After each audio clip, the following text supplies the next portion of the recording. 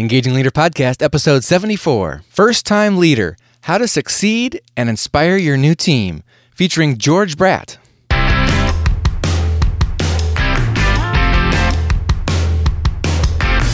Does your leadership inspire trust, passion, and action? Welcome to the Engaging Leader Podcast with Jesse Leahy, consultant, writer, and speaker. Jesse has helped executives engage hundreds of thousands of people. Join us now for principles to communicate, engage, and lead with greater impact. Welcome to the show, Engagers. Did you know that 40% of new leaders fail in the first 18 months? Wow! How can you avoid failing as a new leader? And how can you learn from other leaders' mistakes rather than making so many of your own? To help our listeners who are new leaders or who would like to take their leadership to the next level, our guest today is George Bradt, author of several books, including his latest book coming out in February, First Time Leader, Foundational Tools for Inspiring and Enabling Your New Team. George was once a new leader himself, rising through leadership and executive roles at Procter & Gamble, Coca-Cola, and J.D. Powers. Today, he is principal of CEO Connection and managing director of the executive onboarding group Prime Genesis. George Bradt, thank you for joining us on Engaging Leader. Jesse, I'm thrilled to be here. George, so in your book, you mentioned the statistic 40% of new leaders fail in their first 18 months. Can you break that statistic down for us and explain why is that? Absolutely. So the number is, it keeps coming back. And there are all these studies and it comes back as somewhere between 35 and 50%. But the one that I focus on is Heidrick and Struggles. The executive search firm did a study of 20,000 of their internal searches and discovered that 8,000 or 40% of those people were either fired, forced out, or quit within 18 months. So that's the number we're using as the benchmark for the rest of the world. And the answer to the part about why, I mean, I've written all these books on the subject, but if I were going to give you the headlines to start with, people fail for one of three reasons. Either poor fit, they don't deliver what was expected, or they cannot adjust to surprises down the road. So it's really those three areas: fit, delivery, and adjustment. You know, it's interesting. So you mentioned that was based on 20,000 internal searches, which I would expect that these are people who were placed, basically were promoted from within, and you would expect that those people would actually be more successful than the average external placement, wouldn't you? Yeah, maybe. So they called it internal. What I meant was it was 20,000 of the people they had placed in other companies. Oh, okay. So it was not their internal people. But yes, the people that are promoted from within or laterally transferred from within, they do better. They have a higher chance of success than do people coming from the outside, because a lot of the fit issues go away. They still have the delivery issue, and they still have a hard time adjusting to surprises, but people generally have a better idea of what they're getting into. Wow. Now, you also say in your book that the number one problem first-time leaders face is failing to understand that leading requires entirely different strengths than does doing or managing. Can you tell us about that? Oh, yeah. You talk about engaging leaders, obviously. And there's an argument that I would make, that I do make, that engagement is too important to be just a blunt measure. It's not good enough to say, yeah, people are engaged or not engaged. And I would suggest there are three levels of engagement. One is, well, you start with the people that are disengaged or engaged with the wrong things. Obviously, that's a problem. The first level of engagement is compliance. These are the people that will do what you tell them to do. And that's great. You know, they show up, they're doing no harm, and that's fine. The next level up is people that are contributing. They're going beyond what you tell them to do. They're trying to leverage their strengths in ways to contribute to others, and that's a great thing. If you have an organization of everybody trying to contribute, that's wonderful. The top level is commitment. These are people that are committed to the cause, and these are the people that are going to drive you crazy, because they're not going to do what you tell them to do. They're going to do what needs to get done, and if you're telling them to do the wrong thing, they're going to countermand your orders or do something different, and And obviously, if you have an organization of people committed, you deliver just amazing results.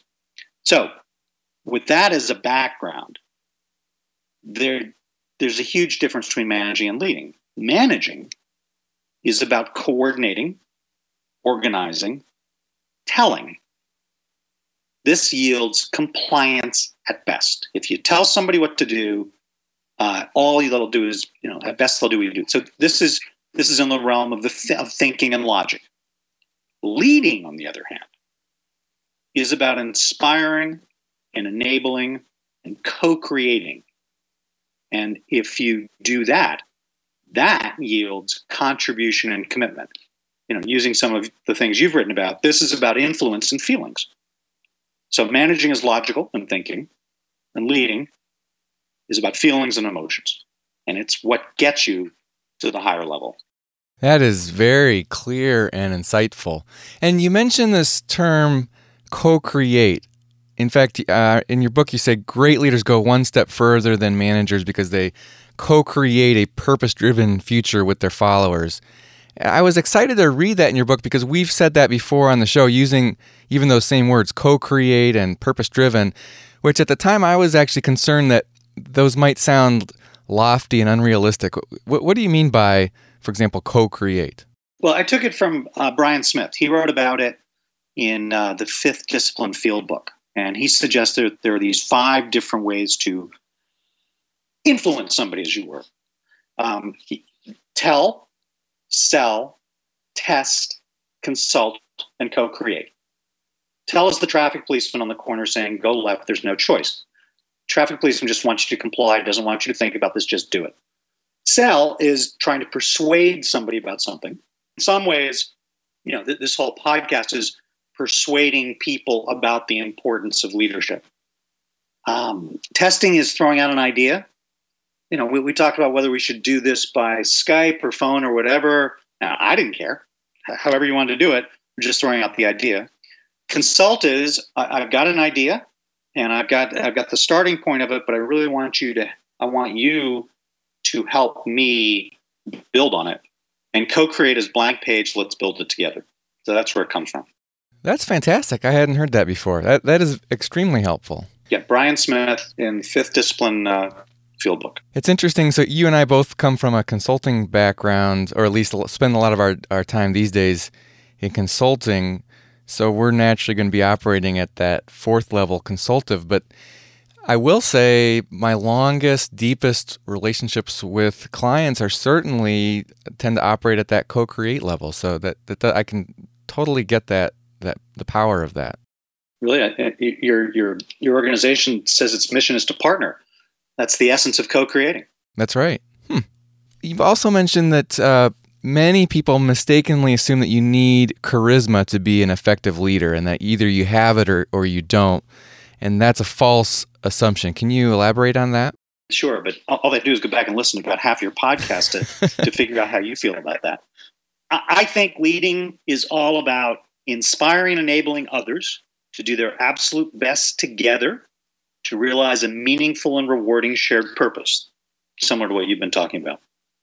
And first thing that comes out is, guess what? Different people get inspired in different ways. Therefore, they respond to different forms of influences, different messages, different support points, different stories. So, different situations then require different types of enablement. Therefore, different leaders inspire and enable in different ways. If you think about community or team leaders, these are the ones that pull people together with what they say, what they do, what they believe. Guess what? Charisma helps there. It's one of the attributes that can get people follow people they like. People will follow a charismatic leader for a time. Of course, in the end, leadership's really not about the leader. It's actually not even about the team. It's about the cause. It's about the purpose. And so people will commit to a brave leader's cause over time. So the brave leader could be a thought leader who leads with his or her intellectual horsepower. People will, if the cause is an idea, they'll go after that. A creative leader could lead with his or her ability to connect seemingly unconnectable things. I'm not in any way suggesting that charisma is a bad thing. I'm just saying that it's not the only way to lead. You mentioned the brave leader, and which is a reference to the BRAVE leadership success framework that your book is built around. Can you explain what that means? Well, yeah, absolutely. The original proposal to Wiley on this book was to call it Brave Leadership. And Wiley came back and said, well, we love the idea, but the world doesn't need another leadership book. You got to focus it on something. Let's focus on first-time leaders. So brave is the central concept in this book. And guess what? I've just written an entire book about it. But if I give you the headlines, and then we can dig into it, brave has a double meaning. One is courageous, because you have to be courageous. And it is an acronym for B behaviors, R relationships, attitude, values, and the environment. And we suggest that people can do really great things if they attack this from the outside in. So you start with the environment, which is about where to play. This is about the context, the business environment, the organizational history, the recent results, and we got some good stories about that. So question one is where to play. Then comes values, which is what matters and why. This is about the purpose that you were talking about, the mission, the vision, the values. Next is attitude, which is about the question of how to win. And this is where you think about your strategy and your posture and your culture and pulling them together so you figure out how to win. The R is relationships, because as you know, and as you've been preaching to everybody, this is the heart of leadership. If you cannot connect with others, you cannot lead them. And no, you don't have to connect with just charisma. You can connect through ideas or creativity or whatever, but you have to connect. So relationships are all about how to connect. It's about getting your organization and communication and things like that. But all this is absolute theoretical gibberish.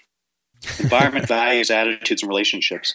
They're theoretical gibberish until it leads to behaviors, which is about the impact. And as you know, I mean, this is, somebody, I forget who it was, said, hey, let's talk about big little outcomes. Mm-hmm. And, there's going to be the one big thing you're trying to get to, what matters. And then it's not the 30 behaviors.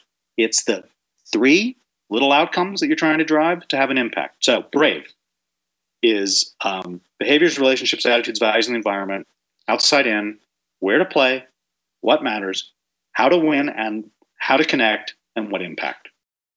So it's the acronym BRAVE, but then you actually implement it in reverse, which is counterintuitive. I wouldn't necessarily have guessed that, but it makes pretty good sense. You do, like most people advising leaders, you are encouraging people to figure your values out, what's important to you, what's important to your organization, what's important to the people on your team. But can you talk a little bit more about before you do that, you need to get more clear about the environment? So the story that I love is Tony Hsieh and Tournament Poker. Tony Hsieh founded Zappos, which is the online shoe retailer. And Tony used to be, probably still is, a fan of Tournament Poker. And when he went to tournament poker matches, you've seen these on TV or whatever, where there's all these tables and all these people, and it eventually gets whittled down. And what Tony figured out from tournament poker is that one of the most important choices, and maybe the most important choice he makes, is which table to sit at. Because if you're out in Las Vegas and you sit down at a table with 8 other guys who have been out all night having the best time, and they're there just for fun, guess what? Your chances of winning are far greater than if you sit down at a table with 8 former world champions who are hell-bent on regaining their glory. So Tony applied that as he was thinking about what business to start or what new business to start. And he looked at the retail shoe industry and said, this is just awful. None of these people know what they're doing. I choose to play there because I can win. Yeah, that's simple. Let's talk about I think the one that's a bit tricky is attitude. And you mentioned strategy and posture. Can you tell us more about that? And especially, what do you mean by posture? Yeah, people trip on this one, and maybe it's a leap too far, because it's a little complex. But when we talk about how to win, we talk about aligning strategy, posture, and culture. And strategy, boy, we could go on forever about that. But it's essentially about creating and allocating resources in the right way at the right time over time. So it's about resources. But then organizations have a posture. Think proactive versus reactive, or proactive versus responsive. Well, it turns out that not every organization should be proactive. People like to think that proactive is right, just like people like to think that being a charismatic leader is right. And guess what? Sometimes it is right. If you are Apple and your strategy is to out-innovate everybody, you better be proactive. But I used to work for the Coca-Cola Company, and we were fast followers. We didn't really invent anything. We waited for other people to come up with good beverage ideas, and then we stole their ideas. We either stole them by buying the company or by saying, wow, there's a neat idea in Guatemala. Let's let them have Guatemala, and we'll go take their idea and duplicate it and run it around the rest of the world. So we had a fast follow posture. The Red Cross has a be prepared posture where they have resources set and then they go implement it when there's a disaster. The Ritz-Carlton has a reactive posture where if you go to any bellboy and say, listen, the TV in my room doesn't work, that bellboy owns that problem and has to get it solved. And they react and they respond. But the bellboy doesn't run around the hotel proactively checking all the TVs. Their posture is responsive. Yeah, that is a very good point. It reminds me also of how different cultures really are. They fit into different strategies, and I think of some of the leadership communication counsel that we give to clients, where we're helping them try to evaluate. Okay, there's different ways that your organizational communication can be. Maybe it's personal, maybe it's impersonal, maybe it's autonomous, or maybe it's very centralized. And one isn't necessarily better. It just needs to fit your strategy. And there's, for example, good reasons why a bank might be less personal and more centralized in some of their leadership communication than a warmer type, more open type environment. You could argue that it depends on the bank and what their strategy is, but you can't always just say that one type of culture is going to be the best for every single organization. Nor for every part of every organization. The culture you want in a hospital operating room is very different than the culture you want in the area where they're diagnosing diseases. When a surgeon says number 3 scalpel, somebody should put the number 3 scalpel in their hands immediately. When a doctor says, oh, I think you've got mono, you want some other doctor going, you're out of your mind. I think it's this. Let's do these tests. Same organization, different subtasks, different subcultures. So if the new leader understands the BRAVE leadership success framework, and of course there's lots in the book that we haven't had time to get into yet, you basically, there still is this moment when they're moving into that role that they need to just take charge of the team, right? Oh, yeah. And your book goes into that too. What are some of the things that the new leader needs to do in those moments? So again, at the headline level, because I can go into excruciating depth on this, 3 ideas that will help absolutely any new leader going into any new situation. Number 1, get a head start. Number 2, manage the message. And number 3, build the team. Turns out, preparation breeds confidence. And if you prepare in advance, if you have a 100-day action plan, you're better off. Turns out, there are ways to actually cheat and jumpstart things. Most importantly, the relationships. If you call out or visit people even before you start, you can get a jumpstart in relationships. And there's a great story there, depending upon your time, that I can go into. Yeah, let's hear that. So let's imagine that I'm joining your organization, an organization that you're a member of, and I'm coming in to be your boss, which is, trust me, your worst nightmare. Except we're going to make this nightmare worse in that you wanted the job, but they're hiring me in from the outside. And I show up day one and I do whatever I do. And day two, I go to a management meeting because now I'm management and you're not. I'm important, you're not. And day three, I come by your office or desk or wherever it is you sit. And I say, listen, I've heard great things about you and I really want to get to know you. Let's have lunch. How are you feeling at that point? Pretty nervous. Yeah, a little nervous. Yeah, nervous is good. I asked a lady in Peru about this, how she was feeling. She said, I hate you. So I like nervous better than hate you. Now, contrast that, if you would, with the day after I'm announced, 3 weeks before I start. I call you up and I say, listen, Jesse, I've just heard fantastic things about you.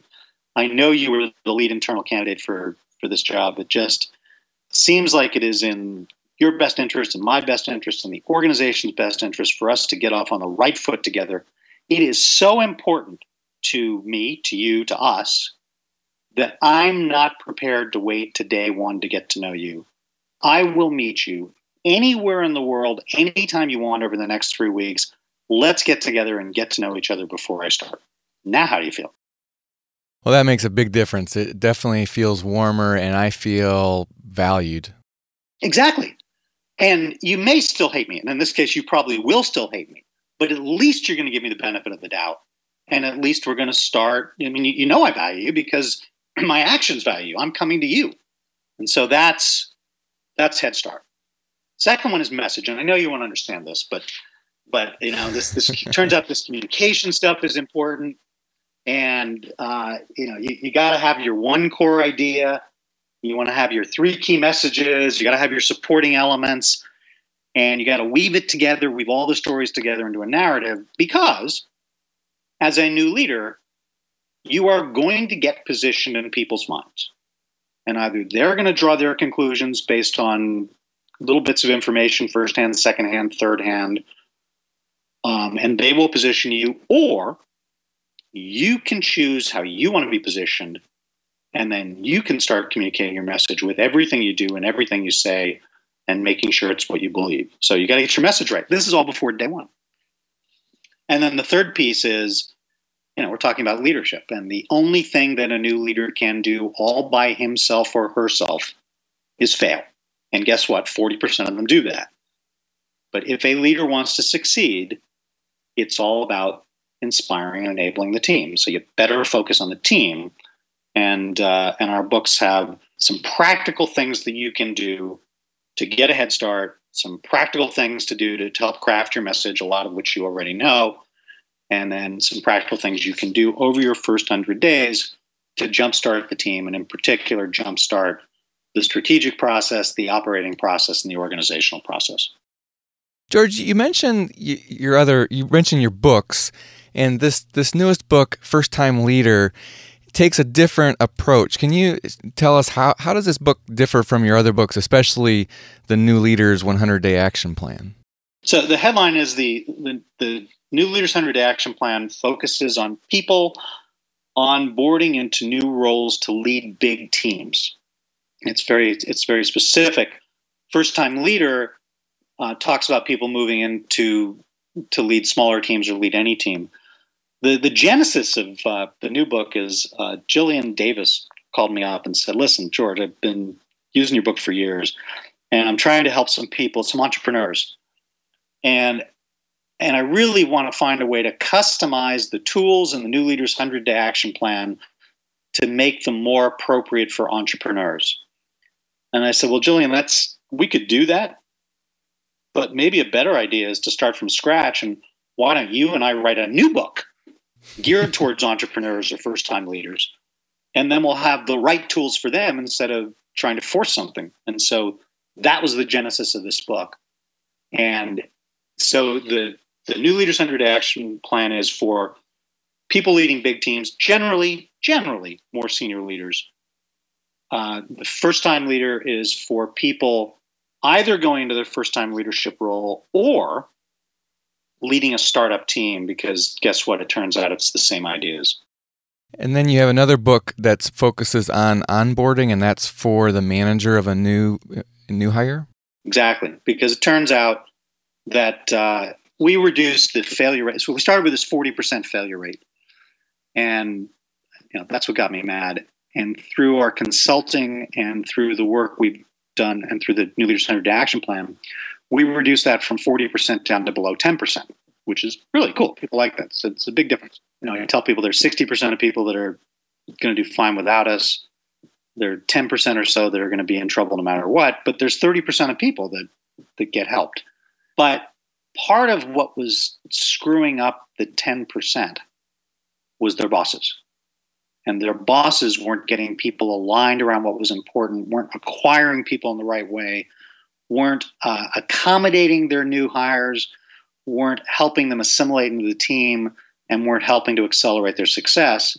And so we wrote onboarding for their bosses because it's just too painful to have all these failures of people going into new leadership roles, and I'm going to fix it one way or another. So onboarding is for the boss of somebody who is about to come on board, and the New Leaders 100-Day Action Plan is primarily for experienced leaders stepping into a new role. And then this brand new book coming out in February, First-Time Leader, Foundational Tools for Inspiring and Enabling Your New Team, is for that very first-time leader. George, where can people find out more about you and your work? Well, there's tons on the Prime Genesis website. So it's primegenesis.com. Basically, if you Google me, all that stuff comes up. If you Google George Bradt, it all comes up. But once you go to the Prime Genesis website, I think we've done it well enough. People tell us we've done it well enough that you can get routed into one of the books or some of the ideas or the tools or Forbes articles. That's a good place to start. Terrific. So primegenesis.com. George Bradt, thank you for joining us on Engaging Leader. Thrilled to have been here. It was good fun, Jesse. All right, Engagers, that wraps up this episode. Again, the book is First Time Leader, and we'll provide the information and links that George mentioned on our show notes for this episode. You can find the show notes at engagingleader.com/74 as in episode 74.